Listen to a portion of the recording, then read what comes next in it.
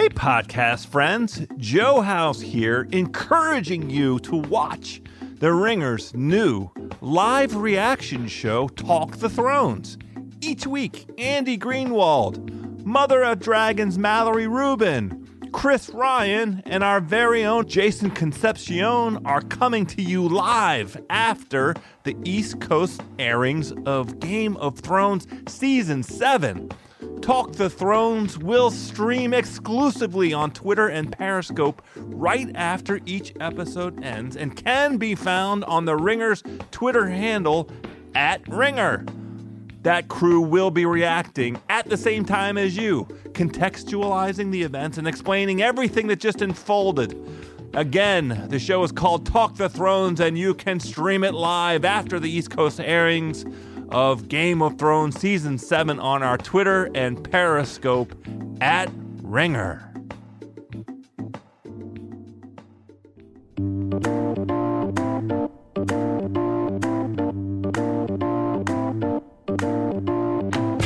All right, podcast pals, welcome back. We have another edition of House of Cards, part of the Ringer Podcast Network. This is, my friends, as you know, a food podcast for the hungry people, by the hungry people. I am your hungry host, Joe House. Please, friends, keep up the excellent belly sourcing. We love the feedback. The suggestions for topics and guests and the incredible pictures have all been terrific. We are very pleased to announce another way for you to share your belly's best with us. We have email. You can now email us at houseofcarbsfans@gmail.com. That is houseofcarbsfans@gmail.com. On today's show, my friends, of course, we have another fascinating look at what is happening in the world of food via Food News with the Ringer's own Juliet Littman. We were also blessed this week to have a visit with the dirty birdie himself, straight out of the ATL. Atlanta's native son, Rembert Brown, is on to make his case for lemon pepper wings as the signature dish of Hotlanta. But coming up right now, part 2 of the outstanding conversation the Podfather Bill Simmons and I enjoyed with the Momofuku mogul himself, Chef David Chang, in which we cover on this part of the broadcast Dave's Nike Momofuku sneakers, food reviews on the interweb, food movies, and of course Chang's incomparable Last Meal on Earth. Let's get in that belly with David Chang, my friends.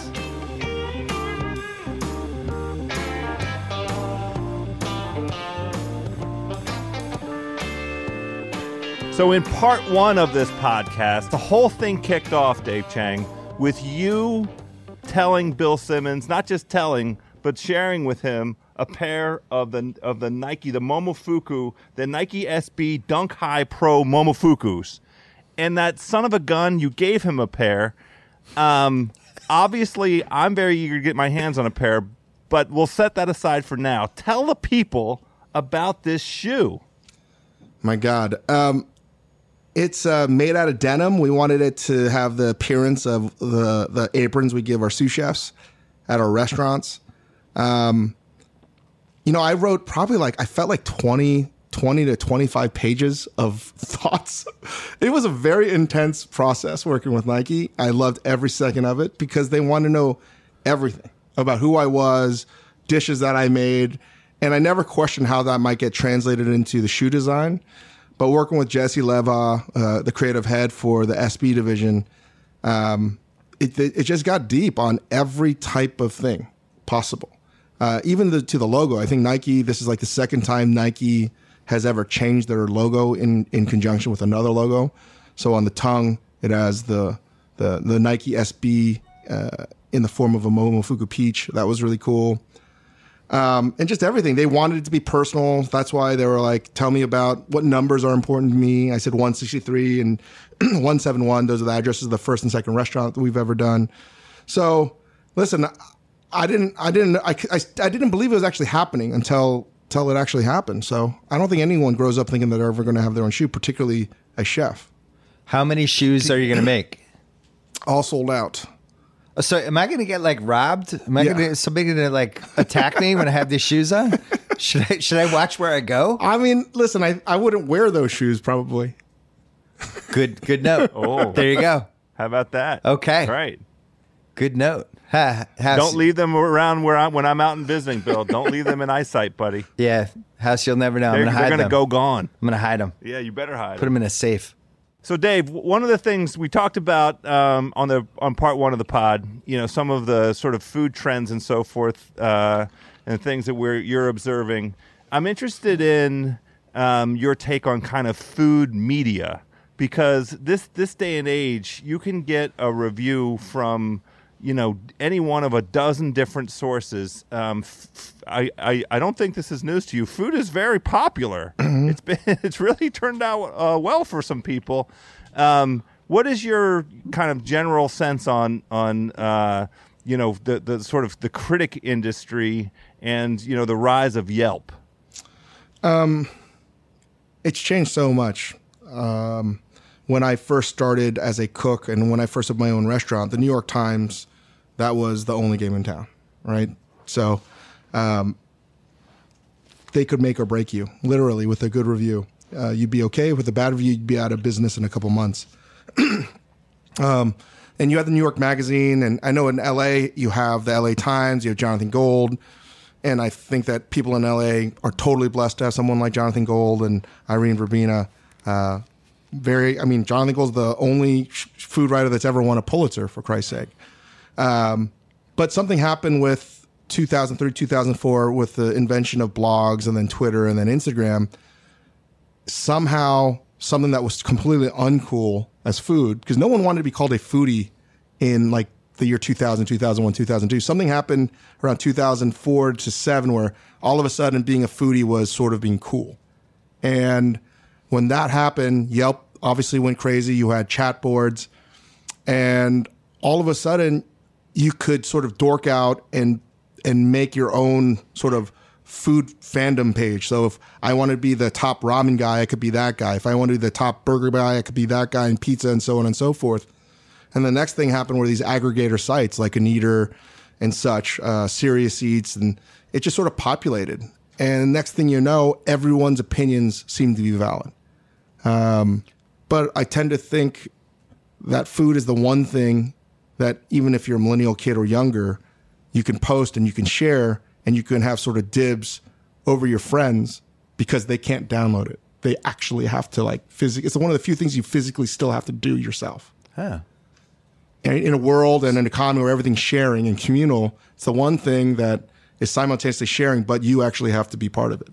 So, Dave, as an innovator, as the impresario, the mogul that you are, constantly innovating, opening new restaurants. You have North Spring opening up in L.A.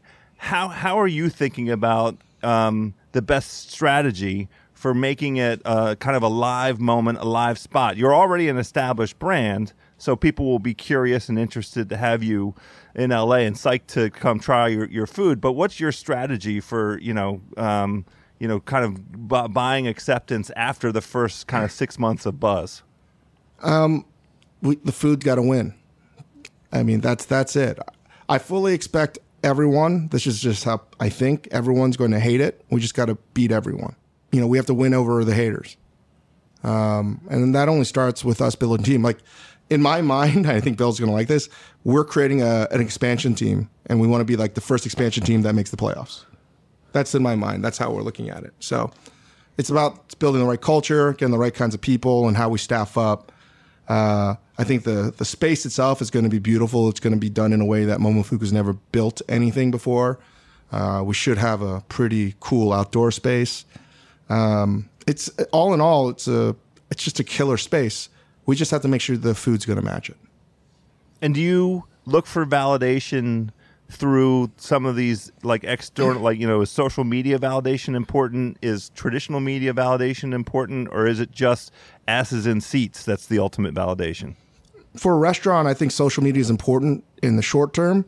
But at the end of the day, social media is just word of mouth, right? When I tell cooks or people that start a restaurant or when someone wants to make a great dish, our goal is for them to leave the restaurant being like, holy fuck, that was delicious, right?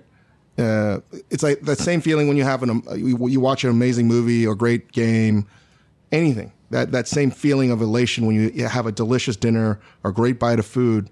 That's our goal. How you get to that goal doesn't really matter to me. I have a question. When you're planning a restaurant, I've noticed this in LA, like Salt and Straw, this ice cream place that's in Larchmont. That there's this whole fancy ice cream scene going on house that we might have to talk about at some point. But they constructed the place that's in the Larchmont Village, where it almost like they want the line to go out the door. It's not a very big space to begin with. For some reason, there's this giant table in the middle, so it's hard for people to crowd in. And the line spills out the door, and it seems like the ice cream's in super demand, which, they'll have 25, 30 people, but when 15 of them are out the door, it feels like it's 100.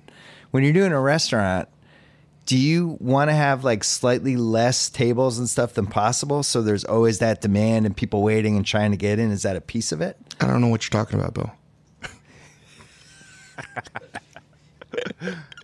Okay. I think that's our answer. Maybe. Because if you have too big of a restaurant and it's not filled all the time, then it looks like it's not cool. Listen, there are things here. There are some giant restaurants. Our Las Vegas restaurant, like all in, is like 300 seats. Ooh. It's terrifying. Yeah. So we get busy at like 7 to 9, like every night. It's rocking. But like 5 to 7, you're filling half of that. It's like hard to get that momentum. So the theory is, and one of the best restaurateurs told me, hey, Dave, this is like 5-7 years ago. He's like, when are you going to fucking grow up? He said this. When are you going to fucking grow up? When are you going to learn that the small kitchens that you do, all right, make the same amount of food, or it's the same kitchen size as my restaurant that's like 200 plus seats. So a 40-seat restaurant should do the food for a 200-seat restaurant. Problem is, like, you lose that intimacy, right? And you lose a little bit of quality control. And that's not something I wanted to sacrifice. But you can see this. If a restaurant is cramming it in, it's because they're trying. It's a business. It's simply as that. But there are things that you can do image-wise, optically, to make it look longer, right? That's easy. People follow lines. The other trick is to just get rid of dessert. Get the people out. Feed them, eat them, have them a glass of wine, get out. I don't know. Next table. I don't know anything about that either. Next table. Yeah. There's this place in the North End, Giacomo's. It's one of my favorite places in Boston, which I don't know if it's still as good as it was 15 years ago, but no dessert. Finish out. Get out. Leave. We did that at Sambar. We literally moved Milk Bar across the street because I don't drink coffee, and I don't want people to linger. They're lingering, and dessert and coffee just isn't that much money. Right. And people are like, oh, it's really uncomfortable here. I was like, yeah, because I'm not here for anything but the food. Yeah. And I've always felt I've always felt, I'm just more vocal about it now, the whole ambiance angle, the whole European sort of vibe of a restaurant, that is very American and Eurocentric. If you go to Asia, doesn't mean you're a good restaurant if you have that shit.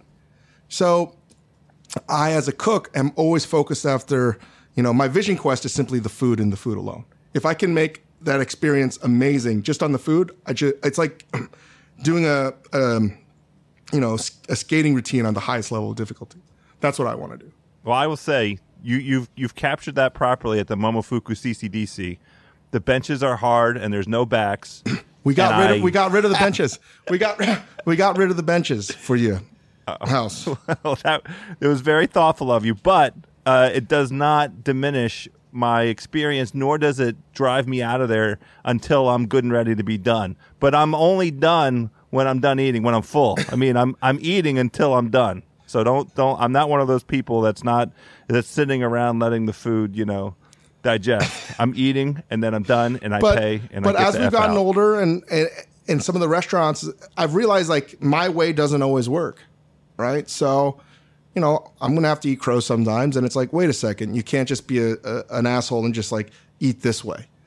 So we have to. So we've done that. We're doing that at a couple of our restaurants because basically what's worked for us in the past is a terrible philosophy to sort of predict future success. So why do you think good restaurants haven't figured out mac and cheese? Why is homemade mac and cheese better than a mac and cheese that I can get in just about any restaurant? House, this is a question near and dear to your heart because you love mac and cheese. And you know what? I totally agree with you. I can make a better mac and cheese than any restaurant in LA. That shouldn't be the case. I would venture to guess that there's a lot of LA chefs that would like to challenge you. Well, where is it? You never see it on the menu. Where is it? John I've never and Vinny seen mac Ludo, please come to Bill Simmons' office. Do they have mac and cheese on the menu? I'd never see it No, ever. but I guarantee you Ludo could smoke you on a mac and cheese. I don't know. Not even a I don't know. comparison. I don't know, He's Chang. one of the best chefs in the world. I don't know. We'll see. I'm not going to fall for this just We'll because you're see. the podfather. Say, yeah, you could Now, definitely make what mac I'm and trying cheese. to do is I'm trying to rope Chang into adding mac and cheese to his new restaurant. Oh, I love this. Yeah. That's a great idea. It's a challenge. Yeah, I'm just I would like challenging to your sample manhood. it. Yeah, I'm no, volunteering. that's that restaurant I'm opening up in the Grove for the kids. No, I'm Bill. trying to come up with a That's way to fine. reinvent mac and cheese. Why? Well, look, this is a nice segue. I do want to ask Dave, how much cooking are you doing these days? And I mean that both professionally and as a new husband. Great Are you question. cooking at home very much? Are you cooking in the restaurant? I'm interested in hearing how much cooking you're doing. Cooking more at home than I am at the restaurants now, for sure. I've been trying to step away from the kitchen for a long time. And now I'm in the kitchen, but it's more like, hey, Dave, we're working on this, and this. Let's set up a time to taste this. Or can you set up a time to talk to these chefs? But the nights of me working at the pass every night, those are long gone. So if I'm cooking something, it's definitely for myself and my wife.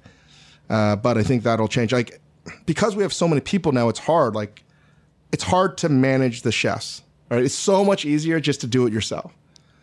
Last time I was on the here with Bill, I was saying like the transition. It's you if you're the quarterback or the star player, you think you can do it all yourself all the time, and it's really hard to get other people to care about it as much as you do. So that's my job. I don't know exactly what that entails. Maybe some days that's going to be me cooking more than others. I expect when we open up LA, you're going to see me at the pass quite a bit. In fact, Joe House has seen me at the pass in Washington, D.C. before. I did.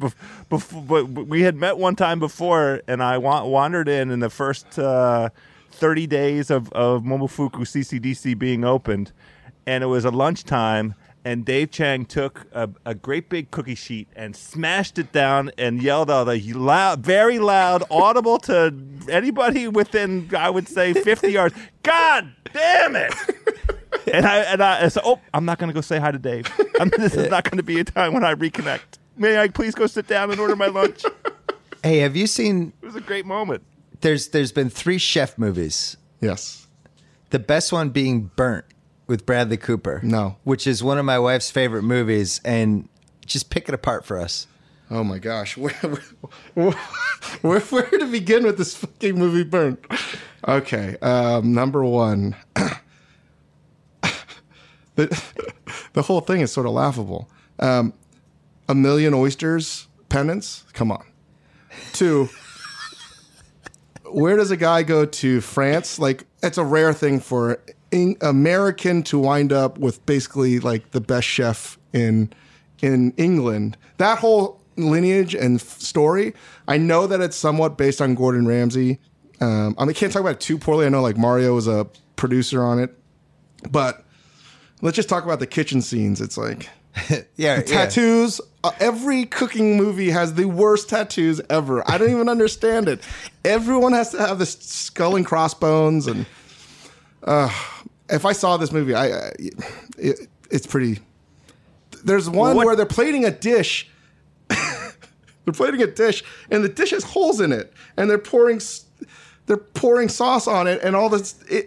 I don't even know how to describe it to you guys because I get so angry just looking at it. So it's like when my stepmother used to watch ER and pick apart the surgery scenes. Yes. When you're watching like Burnt or No Reservations, you're just going crazy at all these little tiny nitpick things. And the whole thing, like we're cooking everything in sous vide, and we're doing this, and the whole. No, there's actually nothing redeeming about that movie. There's 2 good points in that movie. One is the reference between the guy that's in The Americans. Yeah. He felt like the Salieri to his Mozart. That kind of feeling is real. And I think the anguish of when Bradley Cooper thought that he lost everything, that total freak out. That's I've seen that kind of stuff before. But in terms of the cooking, I mean, do chefs like really like their make or break moment in life is this one critic coming in and impressing them? Is no, that it's not just one anything critic, real about but it? like so much. It's being under pressure so much. Yeah. Right. And then when something goes wrong or something doesn't go your way, which is often the case, it's like it's debilitating. Do you care when the critics come in, or is it just when Joe House comes in? That's the only time there's real pressure. Joe House. I want all critics to be like Joe House. They just like to eat, right? And they prefer to eat good food. To eat. I want to try everything. I come in, I order. I will definitely order the whole menu. Not afraid of that. Oh, speaking Not of gonna which, eat the whole thing. I gave Joe House I was being a total dick when we did the bullets thing a couple months ago with the raw crab. It's like 9 in the morning. It was out. Yes, it was in the morning. 9 in the morning, and I knew exactly what was going to happen in the timing, so I prepared this really gnarly, amazing Korean dish with blue crabs, and you sort of marinate it in a lot of chili and salt and soy, so it sort of cures over 72 hours, and you're supposed to like eat it, like suck it like a crawfish head, and I put it in front of Joe on camera at like 9 in the morning, and I thought, you know, this is going to be the test for Joe House, if he's in my club or is he not. And he crushed it. So Joe House, you're like superstar in my book. Not many people would have eaten I had that. no idea that was a test. The thing that I will passed. take some credit for, some pride for, is we talked Christy Winter Scott into trying it. That was a harder former sell. University of Maryland basketball player joined us for this review of the 1997 Washington Bullets.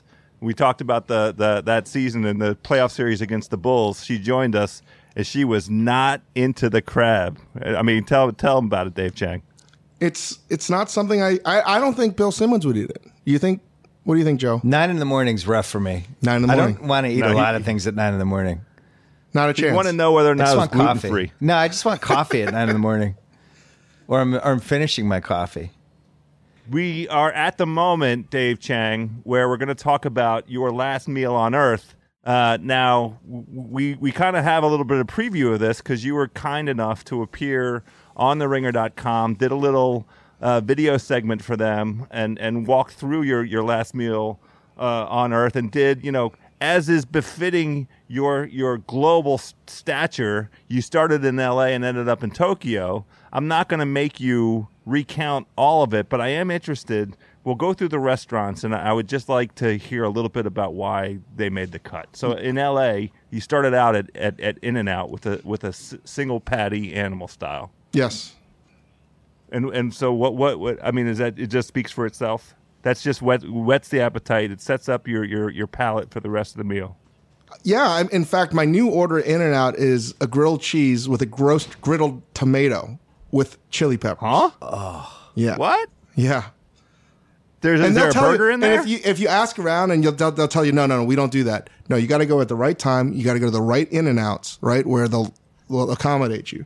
So you'll ask for like double tomatoes, because you know it's the perfect kind of tomato to roast, because it's like the mealy, not nice tomato, but good for a hamburger. But like tell them to get it color on both sides, and they'll make an animal style grilled cheese. I can't believe this. Yeah, animal style grilled cheese I'm with speechless. double I'm really griddled speechless. tomato. Chad could have said like In-N-Out. If you asked, it's free blowjobs on Tuesdays. I would have been like less stunned than this grilled cheese thing. Right, and like, because I feel like I think I created it because I asked, like, hey, can you just griddle to the tomato? Because I have a theory. I love Shake Shack. I love Five Guys. I love all the burgers that everyone else loves. But I still, regardless, love In-N-Out as a better food experience. Right, the whole thing just tastes better. I don't know why. They do. There's something. They know something about cheese. Something how they melt the cheese. You know, is some of the next parts level. is greater. You know.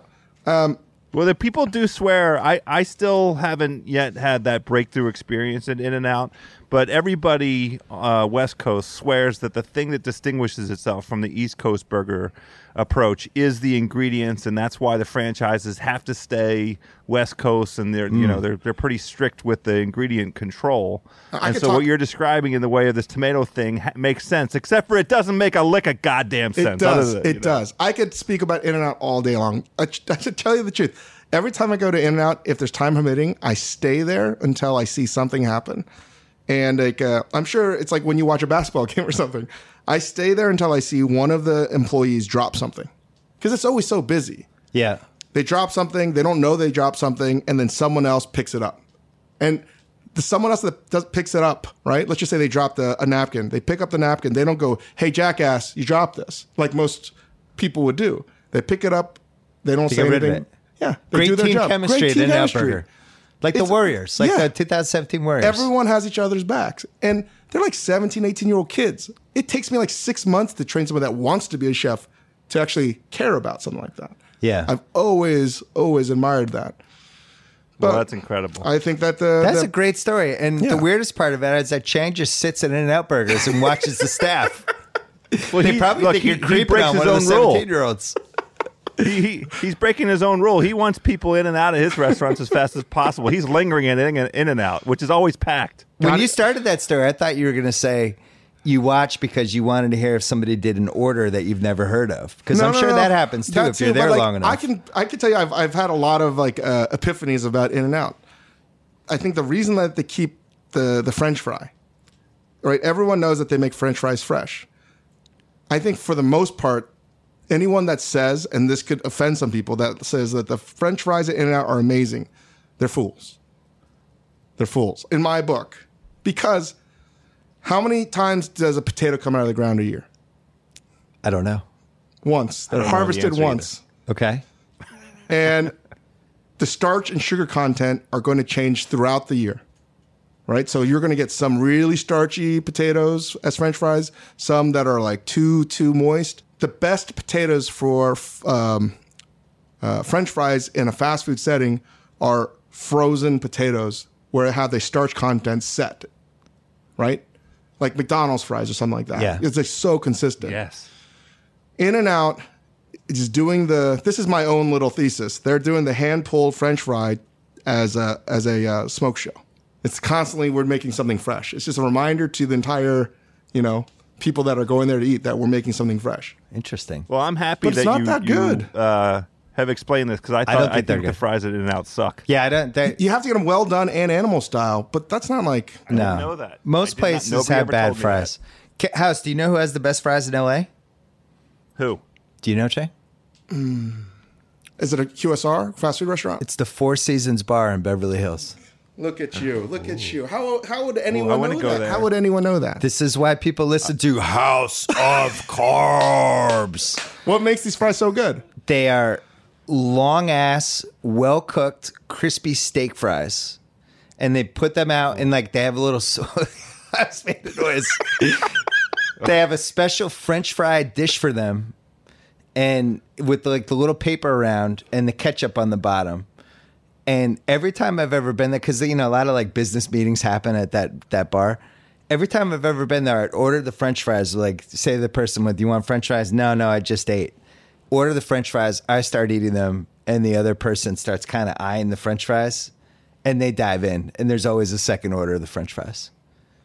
The All right. long, well done steak fry is always going to But win with French they're- fries. they're how thick are- they're thick. Yeah, thicker ones. But the key with the steak fries, you don't want it too thick either, because then you're just I know chewing steak on a fries potato. is like There's really a middle ground. dangerous. It's a dangerous proposition. It Yeah. could be too thick. It's like the veal chop. Then it turns into a JoJo. Yeah, it's like the veal chop. It's the hit or miss order that 10% of the time you hit a home run, and it's the greatest thing you've ever Again, eaten. I listened to that podcast. I don't know if I agree with you on the veal chop being so hit and I know miss. we've argued about this. Joe, what do you think? I get where he's coming from in terms of it being hit or miss. I don't mess around with the veal chop very often. I'm just strictly chicken parm because you can't F that up. So Sure. I That's don't what I really do, have a wide variety I'm chicken with the veal parm. You can't mess up chicken parm as long as you pound the chicken. Can't mess up chicken parm. That's it. Chicken parm, you taste so good. Sorry. I don't know where that came from. House, where else? know Where where else? that came- Where else did I go Well, on my look, we're last still meal? in L.A., and we can be quick about Sunum Yeah. Dine because Oh, Sunum we've Dine. already sung We're gonna its talk about praises. We that. know it's in K-Town. K-Town. Next, you go to Vegas for Palace Station, Yes. the oyster pan roast. Done. This caught my attention, Dave Chang. It's the best dish in Las Vegas. Excuse me. Oyster Palace, so good. Wait, tell How us can it what be? is it again? Where It's is that? I never Palace- even it's heard of Palace it. Station. It's the real locals casino, and you'll like this. It has a craps where it goes times 100 on the odds. Oh, Yeah. okay. Yeah. I play that. I That's play probably that. the best tip I can give you guys. And the line's usually long, so I usually go up when I wake up in line like 10 or 11 o'clock and go there, and you get like this jambalaya gumbo type thing. It is, Oh. and they only do like 12 seats at a time. And the waits can be 3 to 4 hours long. Oh my God. So I'm going to do this. It's amazing. The next time we go to Vegas. Sorry, we'll go to your restaurant one night. go, Dave, go but- ask for, and they'll tell you how hot you want it. So I asked for like a 7. That's pretty hot. And it's Joe, this is a ton of food, and very few people actually eat it all. Okay. Just saying, it's one of Wow. my favorite plots. Bill won't join us because he doesn't like to eat when he's in Vegas. No, that's bullshit. I really resent that comment. You know that I love jambalaya, and you know that I love gumbo.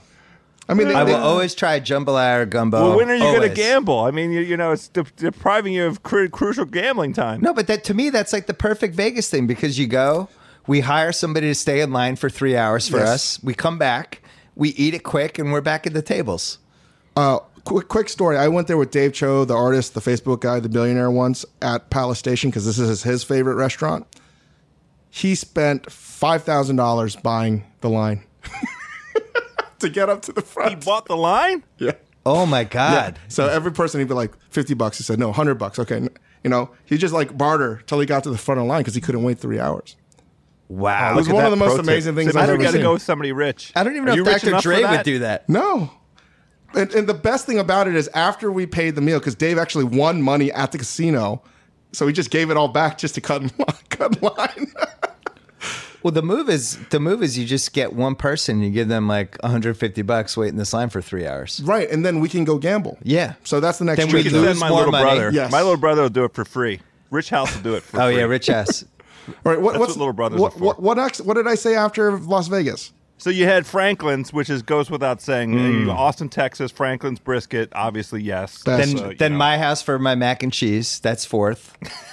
that is nowhere near it. Then Toronto. Yes. You skipped New York, Dave Chang. You went to Toronto to the Fishman Clubhouse. Now, what is that about? It's probably my favorite Chinese restaurant. It takes, it makes your Yang Chow Palace look like the Harlem Globetrotters or the Washington Generals. Wow. It's really, really. fine. I'm okay with that. It's pretty epic. The coward Chris Chen Let's- is sitting over there, straddling the fence on Yang Chow's. If Chang wasn't here, Chen would be ready to go to the Yang Chow's right now. But Chang's here, slippery so shrimp, slippery shrimp. Chen. Slippery Shrimp have nothing against Lobster Mountain. They have a plate of Lobster 50 Mountain. pounds of fried lobster. It's Let's go literally there. called Lobster Mountain. Lobster The Mountain. Raptors are good this year. I want to go see the Raptors and have a 50-pound Lobster Mountain. Lobster Mountain was the amusement park House always wanted. You always wanted to go to Lobster Mountain for the day. The restaurant is unbelievable. I highly encourage everyone to go there. It's one of the best.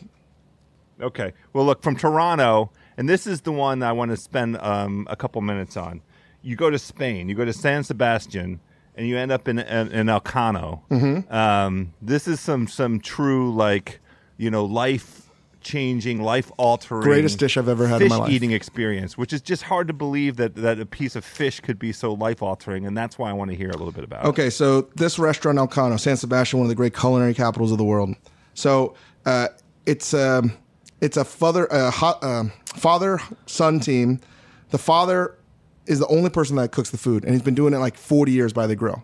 The son makes all the cold stuff, and it's a house. It's a like a Mediterranean house, and you get all of this great seafood. And the classic dish is this whole grilled turbot, which is a flat fish, and Look at how much noise House is making with his phone right now. He's like, oh. You can hear him like heavy breathing. So like they also do a lobster. Like everything is alive and they're grilling it, but they know so much about the fat content in the turbot, what it's been eating. They know that maybe they're going to have to cook it with this kind of sherry vinegar. Maybe they're going to add some extra virgin olive oil. Maybe it's going to need a little bit more time with some more char in it. And they cook it in these baskets and they deliver it to you. And somehow they've removed all the bones from it. Right. And It's a whole fish without the bones. yeah. I mean, the first time I ate there, not to name drop, I was with Anthony Bourdain and Danielle Boulud because we were there for this big culinary conference, and it was one of these dinners. Not to name drop. Yeah, we didn't want pretty good. Just drop the two We didn't know whales. because, like, I say this because we didn't want to really eat because we were so like overfed during the week, and we were pretty jaded. And everyone's like, "Oh, you got to eat at this Turbo place. You got to eat this Turbo." I was like, "Fuck this Turbo. I just want to eat a salad." And we sit down, and they drop. We're just having the most amazing meal, dish after dish of just amazing deliciousness. They drop this fish, and I see Chef Boulud try to like bone it out, and his face is like, "Oh my god, they took the bones out already." And we proceeded to stop using our silverware and use our hands to just tear apart at the fish and eating it. Yes. And Turbo has so much gelatin in it that it's like eating barbecue. And because of it's cooked over I mean, the whole thing is like something I can't even explain. And there's all the local sherry that's being made there, the olive oil. You're eating something that is like just, I mean, honestly, it was the best thing I've ever had in my life. And I'm actually going to go back just to eat there. Wow. 100%. I haven't cried in 2017, but I'm very close right now. You know what's crazy? I'm very close. If you go down to the basement, they ship in once a month, I think, 3,000 tons of seawater. It looks like a simple house, but everything in it is like super modern in terms of the technology. They keep all of their seafood in the basement in this giant aquarium. Imagine like going down to your house, but there's no TV or couches. It's just seawater. This is incredible. Yeah. I almost can't believe this. Incredible. So Elcano, Etxebarri, got to go to both of those spots. Thank you so much, Dave Chang. Incredible two-part podcast. Look for his new LA restaurant, North Spring, coming out hopefully fall 2017. Fingers crossed. And there are a lot of other things that Dave Chang has his hands in that we're not allowed to talk about quite yet. Keep your eyes open, though. Hint, hint. Amazing. I have a feeling brother. he'll be back on House of Carbs. I think he had a good time.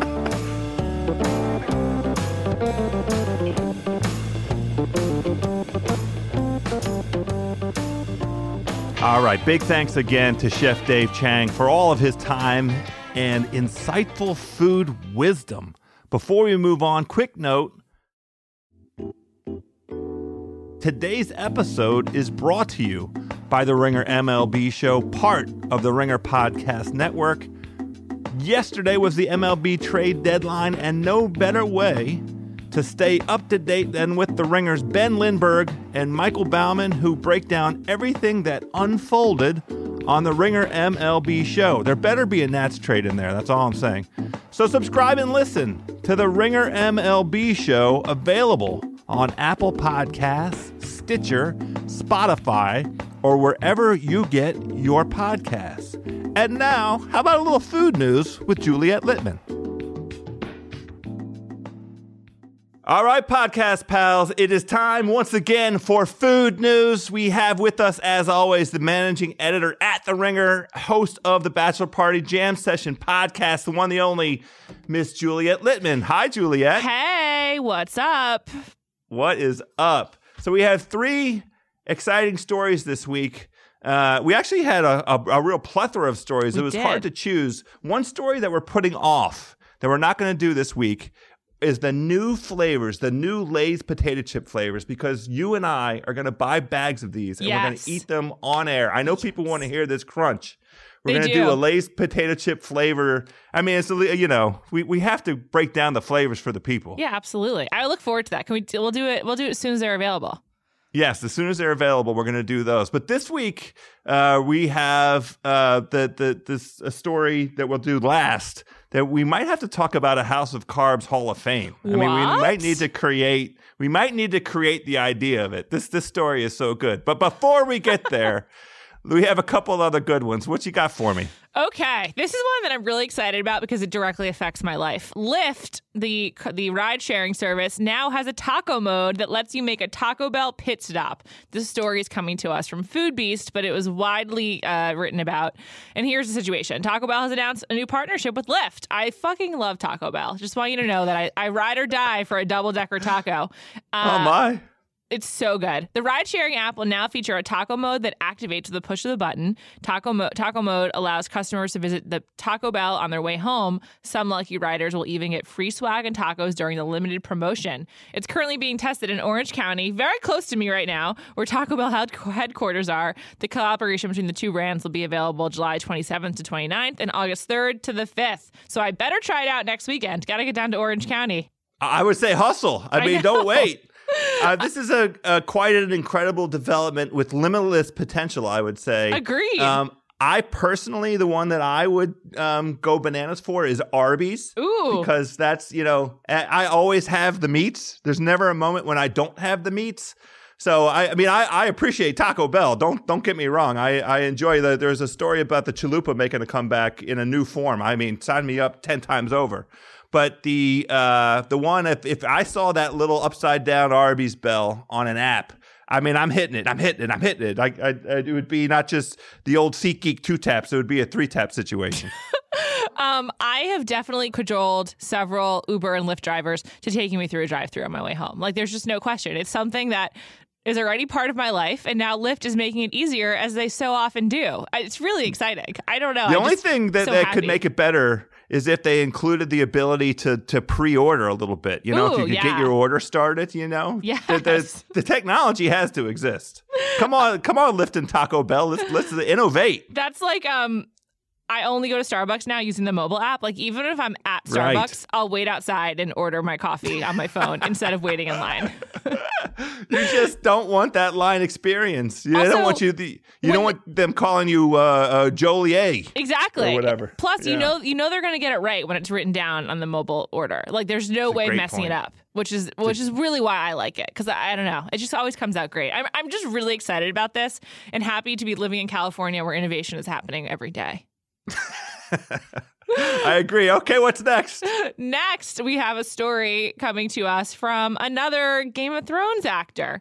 Last week on Game of Thrones, spoiler alert, if you aren't caught up with episode 2 of season 7, Arya, who is like traveling in the woods, taking out all the people she hates, she goes to visit her old friend Hot Pie. And Hot Pie was in season 2, I think. And that actor, much like the Hodor guy who was working for McDonald's, I think. KFC. My bad. You're right. Rice KFC. Yeah. Chicken and rice. Chicken and rice. He's recently launched a new baking venture called You Know Nothing, John Doe, making some seriously drool-worthy direwolf loaves that are reported to be made with whole wheat cornbread and orange zest and best served slightly warm with soft butter. This is a story coming to us from popsugar.com, by the way.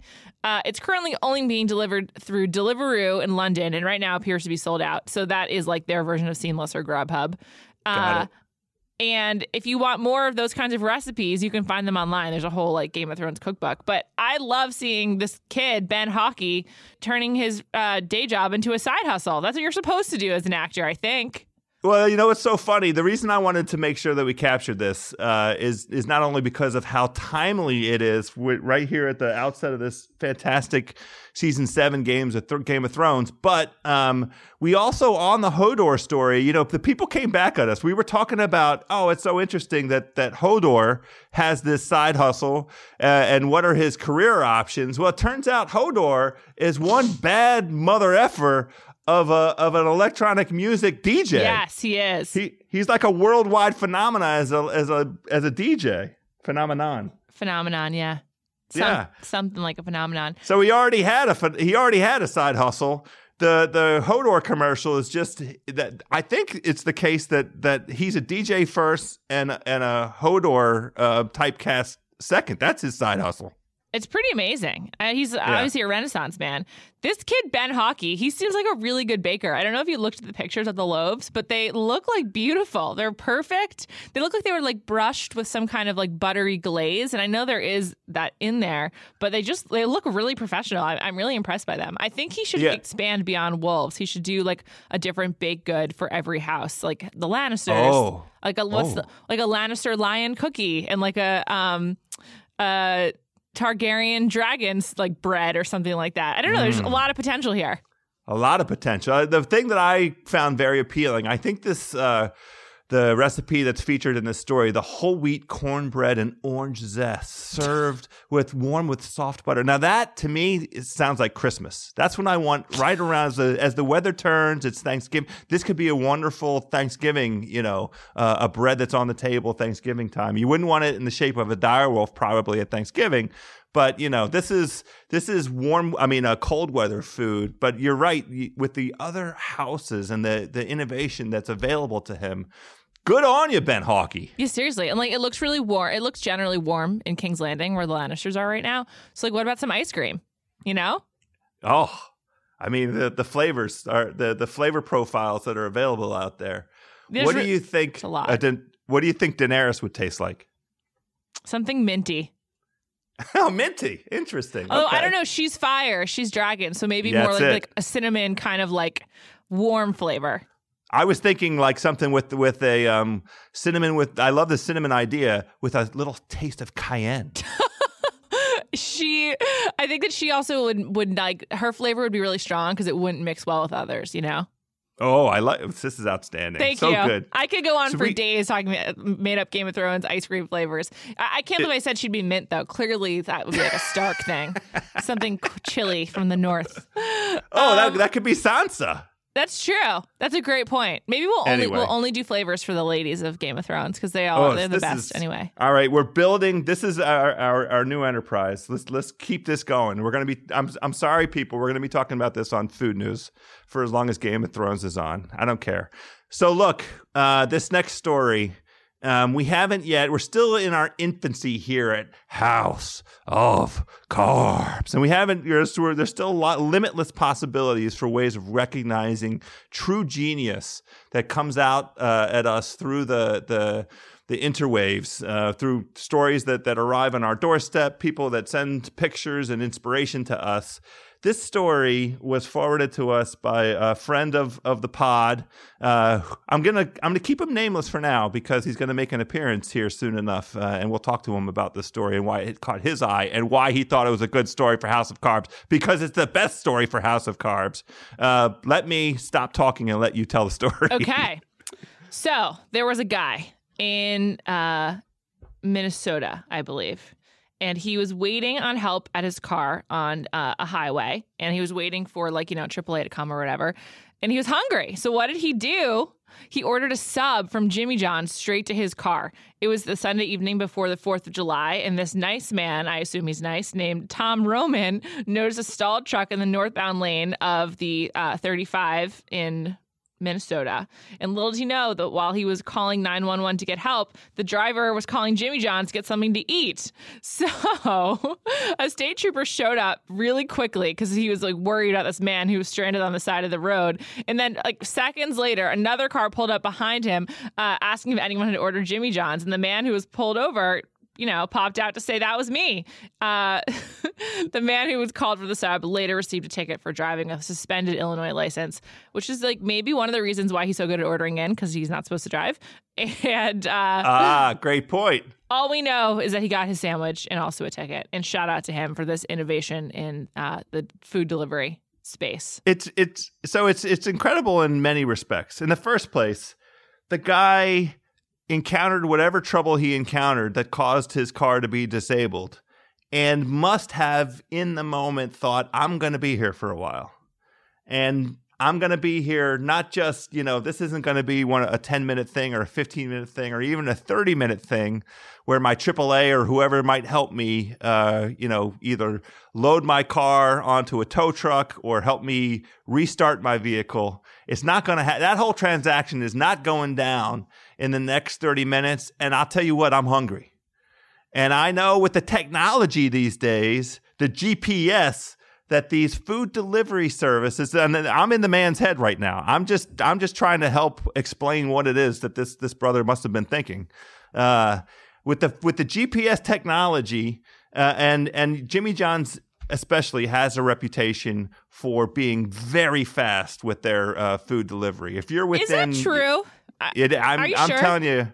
Here in DC, they have an outstanding reputation for getting their food to you by bicycle, motorcycle, moped, and obviously against all car. odds, there will be obviously food. Car. All the forms of they'll get it to you as quick. I think they're like Domino's. They don't say inside 30 minutes, but they have a great reputation, in my experience, of getting their food to you inside 30 minutes. So this dude. When I was in college, I was really into Jimmy John's, like really into it. Their pickles are really good. I totally agree. Their pickles are underrated, and it's just $1 for like a really large pickle. I support it. But the worst thing ever was being put on hold because they played this crazy hold music that it wasn't even music. It was like a guy talking really fast about sandwiches. It was like torture, and I would be on hold for a really long time. So maybe the delivery was fast, but I always think of it as being a long process because of the crazy hold situation. That's so funny. I don't order over the phone, obviously. I'm online when I order my Jimmy John's. I know. Well, so I missed out on the music. Luckily, it's evolved. So hopefully the students in Northwestern don't have to endure what I did.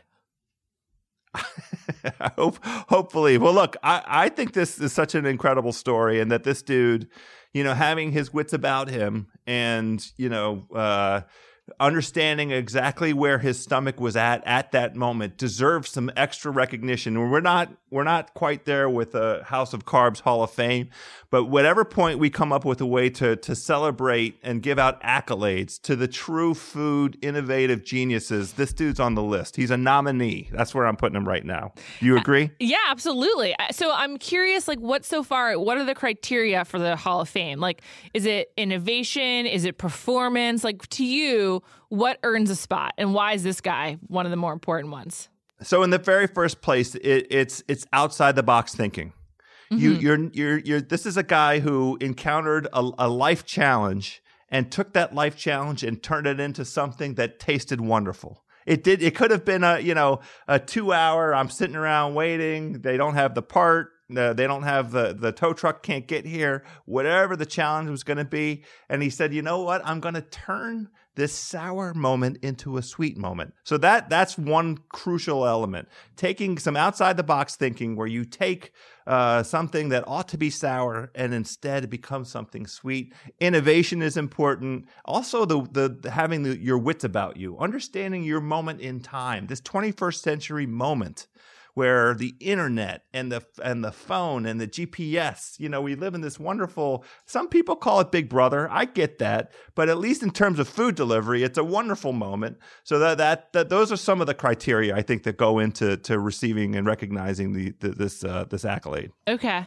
I support it. I'm going to keep my eye out now for who that could be. Well, there's I think all we need to do is just keep a list of brilliant actors in this space. Maybe at the end of the year we can do like a year in review or something of I love it. Great food news moments. And hand out some awards, something like that. Because I think back to my personal college experience, college kids are great at innovating with fast food and delivery and food in general, just born out of need. You're up late. You don't have a ton of money because you're in school and you just do weird things with food. I know that was a big part of my college experience, was ordering in and having like as much cheap food as we could. I mean, it's brilliant. You're absolutely right. Leave it to the youth of America to provide us this wonderful innovation and inspiration. We'll keep our eyes out on all of the social media, as well as our brand new email. Ooh. We have a new email way of interacting with the fans. That's houseofcarbsfans@gmail.com. We're going to talk about it a couple other times in this podcast today to make sure that people get the word, but let's go ahead and plug it one more time. All right, Juliet. Thanks, House. Great to talk to you as always. More outstanding news. I'll talk to you soon. All right, bye. Bye. All right, podcast pals. Coming up as promised, Atlanta's native son, Rembert Brown, coming on to sell you on lemon pepper wings. But before we sit down with Rembert, how about a word from our good friends at Sun Basket? If you love cooking show marathons or following food accounts on social media, and I know that you do because you're listening to this podcast, that means you know the appeal of preparing an amazing meal. But you also know that those delicious, creative meals take planning and effort. Make fine dining easy and convenient with meal kit delivery from Sunbasket. Sunbasket sends organic and non-GMO ingredients directly to your door. That means you can cook delicious, Instagram-worthy meals in about 30 minutes. All of Sunbasket's recipes are created by a James Beard award-winning chef. That's credentials, my friends. And approved by nutritionists. It's like having a fancy restaurant in your own kitchen. Each meal comes with pre-measured ingredients and easy-to-follow directions, so even total rookies like this guy, House from D.C., can do it to it. My friends, I cooked up a wonderful summer chicken breast with cherry tomatoes, summer squash, delicious feta cheese. It was beautiful in appearance and beautiful in taste. You can choose, my friends, from paleo, gluten-free, vegetarian, lean and clean. Those are your options. Go to sunbasket.com/carbs today and get 50% off your first order. That's sunbasket.com/carbs for an outstanding 50% off your first order. Sunbasket.com/carbs. And now let's talk to Rembert Browne. All right, House of Carbs people, we have told you that we will regularly be featuring friends from the Ringer universe. And I promise we are not just looking at Ringer peeps out in L.A. I know we've had a couple of rundowns of various aspects of the L.A. food scene. House of Carbs is a nationwide enterprise, my people. So we're covering East Coast, West Coast, and everything in between. This next guest, I mean, listen to this background. This man is a journalist. This man is a critic. He's a multimedia maven. He speaks with the voice of young America. He's covered both the Democratic and the Republican conventions. Named to Forbes magazine's 30 Under 30 list for media last year. Formerly of Grantland, formerly of New York Magazine, and probably his most important professional credential, my friends. He was a judge on the infamous House Eats 3. Atlanta's native son, Rembert Browne. What is happening? The only thing that matters is House Eats. The only thing. I didn't even listen to a single thing that you said before that because I didn't even do half of those. But I will. House Eats is like my if I ever got, knock on wood, House Eats is the only thing that Alzheimer's would not strike from my brain. Well, I will tell you the line that I hear from fans of the House Eats series. The line I hear from people always: the bucket is right there. It's right. The bucket is right there. That's a Rembert line. I think that was the moment that after being at Grantland for a couple of years, that was the moment that I realized that things were going to be public. Like I was like, oh, this is the moment that my mom's going to realize why I dropped out of grad school and she's going to be really upset. Shout out to my mom. Well, think about my parents. So look, you wrote a story a few weeks ago for the fine publication First We Feast. And right. And the title of the story, Atlanta is Wingtown and Lemon Pepper is King. Now, I have to tell you, Rem, when I saw this story hit my Twitter timeline, obviously my eyes and ears perked up, but you know what really perked up? My belly. My belly perked up. Whew. I knew I had to have you on the House of Carbs podcast to get the rundown on the Lemon Pepper Wet, which I know that Atlanta, the television series, kind of put into the media mainstream. Yeah. But you took a deep dive. Let's help the people. Let's introduce the people to the Lemon Pepper Wing. I should. Yeah, we need to start from the beginning, which is, well, first off, you did see the show Atlanta, right? Yes, unbelievable, so life changing, incredible show. Very excited for season 2.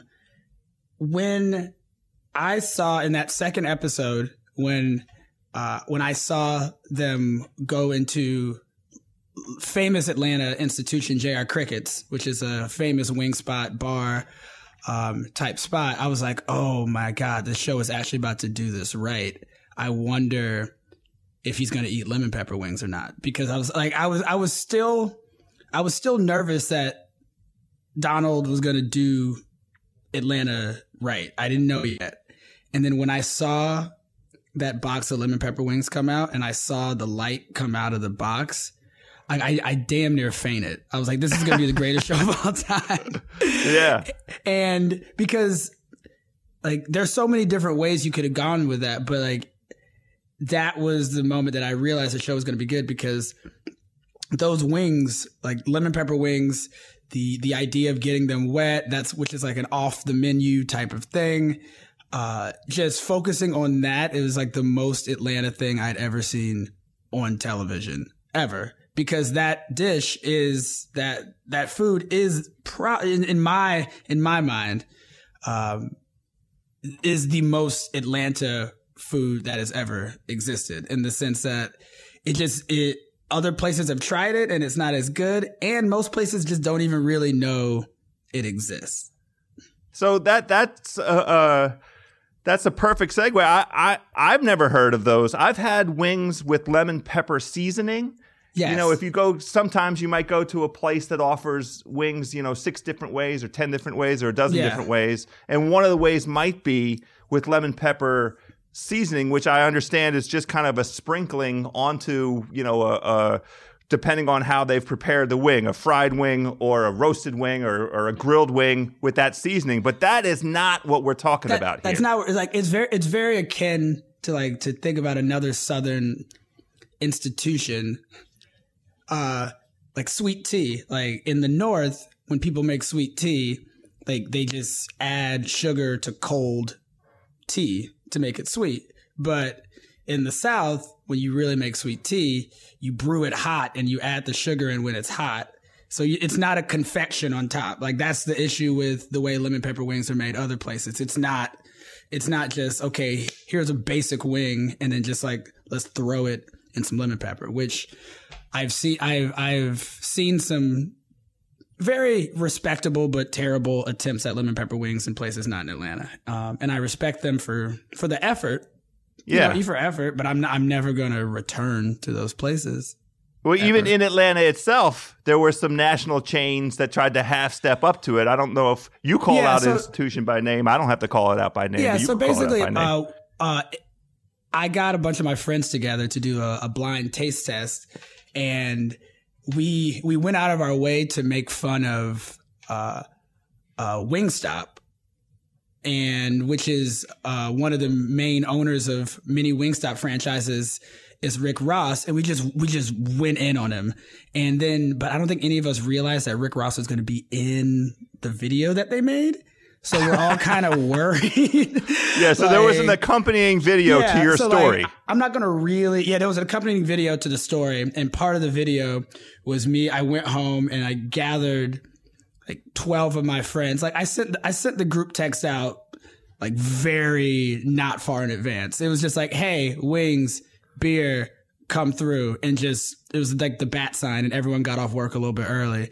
And we wanted to do a blind taste test of the different like kind of known lemon pepper wing places in Atlanta to see if we could tell the difference. It was basically just like a way for us to be loud and argue, which we would have been doing anyway, even if there weren't cameras there. But the kind of universal opinion was that Wingstop's wings were not the best, which is the national chain. And then when we saw the video, we were like, is Rick Ross going to like sick his Wingstop goons on us? Like I'd love to not like put out the location I'm at right now. I'm in New York, Jersey, Philly, Los Angeles, somewhere on the East Coast. That's all. That's all we'll say. If you could edit out that New York thing, where am I really? Who knows? Well, let me ask you this question. So one of the things, I've been to Atlanta a few times. I have a very good friend down there. My sister is down there. Shout out Annie House. Annie House. Yeah. So, I've had some outstanding meals in Atlanta. I mean, Atlanta has a thriving culinary scene. I've had, fantastic fried chicken at places like Mary Mac's and Busy Bee, and Busy Bee. I've been to Bones for steak. I've been, I've hit some of the Atlanta traditions. But I just be straight up. I've never had anybody walk me into a wings joint to try the lemon pepper wing. Tell me how sort of prevalent, how hard is it to find an authentic lemon pepper wing in Atlanta? So you told me to be real, so I'm just be real. Yeah, we keep it the realest on the House of Carbs. When it comes to lemon pepper wings, it really helps to know a lot of black folk that live in Atlanta. I got you. It helps because a lot of those wing spots that have the really good lemon pepper wings are on the south side of the city, which is a predominantly black side of town. And so if that part of town isn't the side of Atlanta that you're very familiar in or you grew up in, there's going to be less of a chance that these aren't the places that you're necessarily reading about in magazines. They're not necessarily like in Zagat or on Yelp or stuff like that. It's just like, if you're from this neighborhood, that these wings are superior because you've been eating them your entire life and you've gone to other parts of town and eaten wings and they're not as good. So I think that's one reason that, being from Atlanta, people are often like, either talk to me before, like, where should I go, or report to me afterwards and tell me what they ate.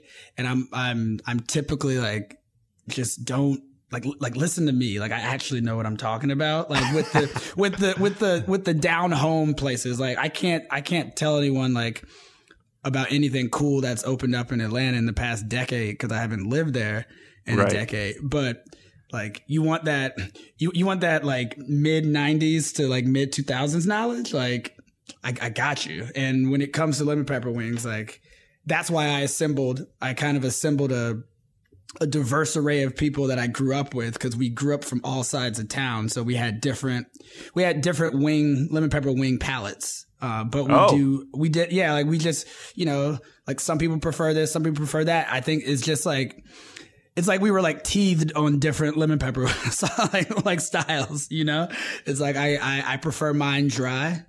Some people prefer theirs wet.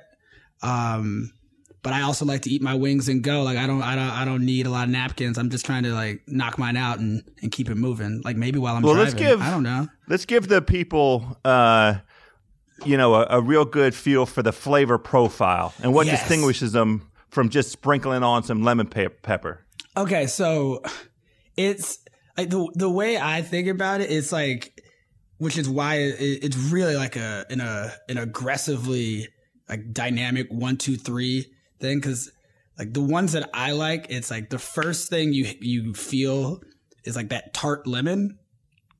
Oh, and it's like shocking. It makes you, pops you in the mouth. Yeah, you feel in like that bottom right jowl of your neck. It's just like, ooh, like that was new. That was cute. But did I like it? I think I liked it. And then like the pepper cuts it immediately, so it's not like bad. It's like, oh, okay, like this is. So you get all of that before you even get the chicken. Like, you're having a whole life experience, like questioning what is up and what is down before you even get to the meat. Like, it's the type of stuff I would just eat that skin. Yeah. Just like, and you don't need to dip it in anything. Like, it's not like when you get lemon pepper wings, it's not like, oh, can I get some blue cheese and some ranch? It's just all you need is wings. That's a crucial tip. Thank you for giving the people that tip. I you know what? I'm not gonna lie. I did not think to put that in anything I wrote, and I hope that this becomes part of the curriculum on lemon pepper wings that will be offered in colleges. You're on House of Carbs, Rem. We're giving it to the people nationwide. I want to hit one more thing with you about this dish. Now, you made a pretty compelling argument that it ought to be Atlanta's signature dish. And two things about your argument jumped out at me. In the first place, you sort of lay out the case how there is not any one cuisine or any one style of food down there in Atlanta that distinguishes itself sort of historically, so that it's kind of a jump ball for what might be the city's signature dish. And then you said this dish has been on the scene for decades, but never received the proper recognition for it. So help me understand, and let's hear the case for why it ought to be the ATL's signature dish. So I think Atlanta. One thing that I always urge myself as a person from that city and my fellow natives, it's like we just need to be honest with ourselves about what we're good at and what we're not great at. And there's literally like a barbecue for almost every state in the South. Like there's Alabama barbecue, there's different types of Carolina barbecue. Like we just missed that wave, and I don't think we need to like spend time trying to do that. It's just like, no, this is gonna be like a place where you can get everything. But that's why I think having a meat being so important in the South, I think having a meat delicacy that is our own is a super important thing to just like be able to have some bragging rights on. And it's just been sitting right there. I just don't think, I don't think we ever thought about it. And the other thing that I remember doing this piece, which I think is a very Atlanta thing because a lot of people from Atlanta never leave Atlanta, is like we didn't know it was an Atlanta thing because we just assumed it was everywhere. I got it. Like I was talking like it's not everywhere. The person that I talked to in the piece, like one of the city councilwomen, like when I told her that I couldn't get lemon pepper wings in Atlanta, she was like, "Wait, what?" I mean, I couldn't get them in New York. She was like, "Wait, what?" Like I thought they were everywhere. So I think part of like the best part about it having this little moment in pop culture is, yes, it's good that everyone else has found out about it. It makes us feel cool. But I think it's also like a slap in the head to everyone in Atlanta being like, yo, like, this is your actually our thing. Like, we didn't know, like, you don't know what you don't know. So it was a reminder. And I think that's when kind of the public pride kicked in. I think the private, like, internal pride was there because we just liked it, and it was like background music. Like you can eat it anywhere. You can eat it in a strip club. You can eat it like indoors, out. Like you can do whatever. But now that we know that people don't know how to make it as well as us, or they don't even have it, we're like, yeah, this is our thing. So yeah, well, that's what I think.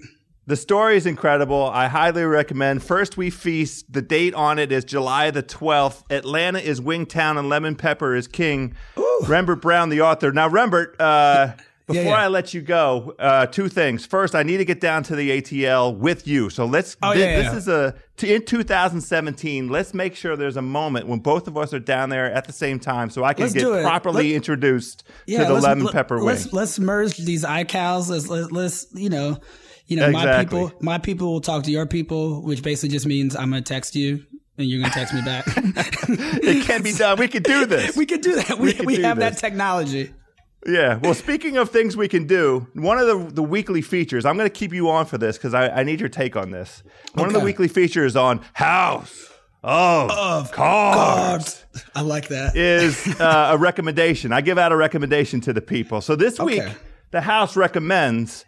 I want to. We're from. I'm just a little bit older than you, so I want you on for this take. This week's recommendation, my friends, goes to the social dinner seating chart.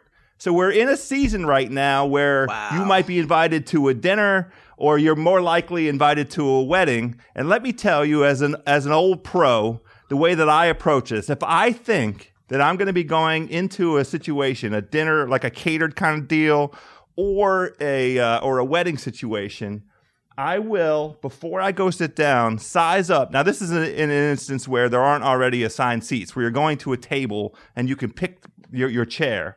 I will take a look at the other attendees, the other folks at my table, and I will deliberately wait for most people to sit down and then slide in between what I will call two light eaters. I look for the lightest eaters at the table, Rem, because what I want out of this experience, this social dinner seating chart experience, I want to be able to enjoy more than one meal. As Okay. is my way, Rembert. I This is like incredible. very much, trying different things. And lots of times when you're in kind of that kind of setting, it's not appropriate to go ask for more. If you're at a wedding that's not a buffet kind of thing where it's plated, you can't go back to the kitchen and say, "Can you slide me another filet?" or "Can you slide me another, delicious sea bass?" So this is my thing. This is the house recommends for this week's House of Carbs. Rembert, what do you think about that? I mean, this could be a 15 chapter book, like just the theory behind this. Like in my head, the first thing I think about is like, I think there's a difference in between in what type of table we're at for some reason. Yes. For some reason, I think there's a completely different approach if it's like a 10-person circle table versus the rectangular table, because I don't know if I want everyone to be able to see the savagery that I'm about to do, which is like if you're in the rectangle, there are people who your act will be in their blind spot. At the circle table, like everyone's kind of on the spotlight, and it's just hard to be like as smooth about that as you want. This is a great point. You're making a great point. Discretion is key, obviously. Anyway, Rembert, I love you, my brother. Thank you so much. House. This is a recurring thing, my friend. You are not a one-time, one-hit wonder. And we're connecting in 2017 for some lemon pepper wings. Absolutely. ATL, me and you. That's it. All right. Thanks, buddy. Hi, House.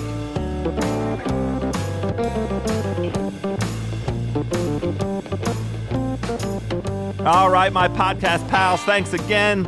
Another outstanding House of Carbs. Part of the Ringer Podcast Network in the books. Please keep up the outstanding belly sourcing. We love the feedback.